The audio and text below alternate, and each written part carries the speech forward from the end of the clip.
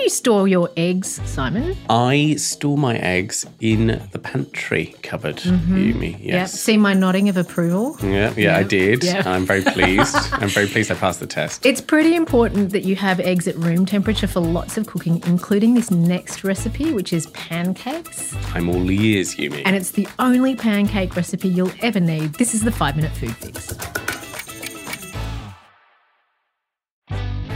I've got some pretty fussy kids, as you know, Simon. I do indeed. Yes. I can match you God. with that.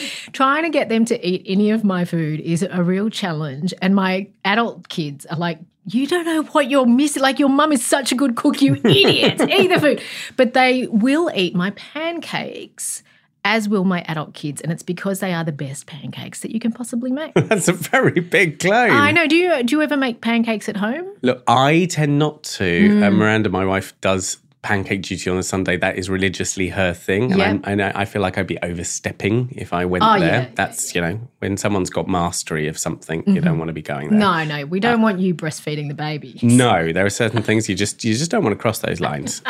So I'll leave that there. But I'm all ears because, that is a big old claim. It is a big old claim. And I want to know what makes them so good. So I had a good friend say, look, you need this pancake recipe because it's 1 cup of flour, 1 cup of milk, 2 tablespoons of melted butter and 2 eggs, maybe a little bit of sugar. So see how you can picture that 1 cup of flour and that 1 cup of milk and it's suddenly quite simplified? Yes. So I took that recipe with the quantities and the only thing that I've done, I've added a little bit of vanilla and a pinch of salt to the mixture. But I also get those room temperature eggs, separate them, and with the whites I whip up a meringue. That's a bit of faff, isn't it? It's a little bit of faff, but only a little bit because, we have a mixer, as do you. Yeah, I do. And it's sitting there on the kitchen bench. I don't have to lift it out of the bottom cupboard. It's there. It's beckoning to be used. It's saying, come here. Yeah, I thought it might have a little voice. Yeah. Put your little egg whites in me, baby.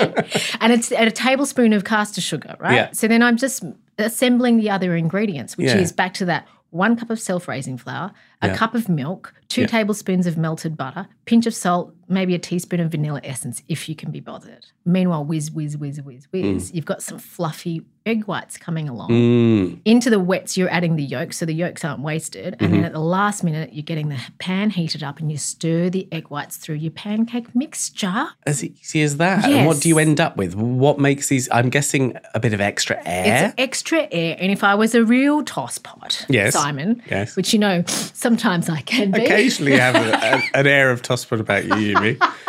You've never said No, I've never. I thought I'd give it a go. Okay. If you want to be a bit of a tosspot, you can call them souffle pancakes. Now the penny's dropping. Yeah. I feel like I might have seen a couple of these on the old social media. Yeah, so they get lovely and fluffy. One trick is on first pass, so that first side of frying, you put the lid on to kind of get the steam really cooking all around.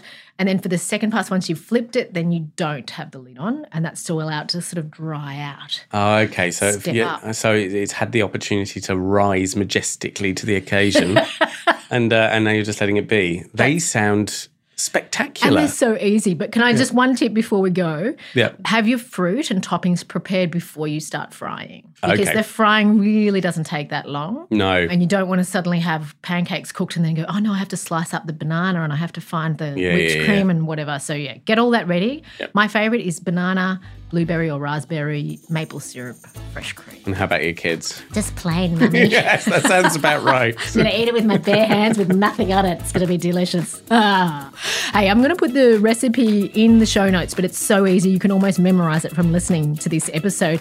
And listen, stay tuned in future episodes. We've got a lot more amazing recipes coming your way.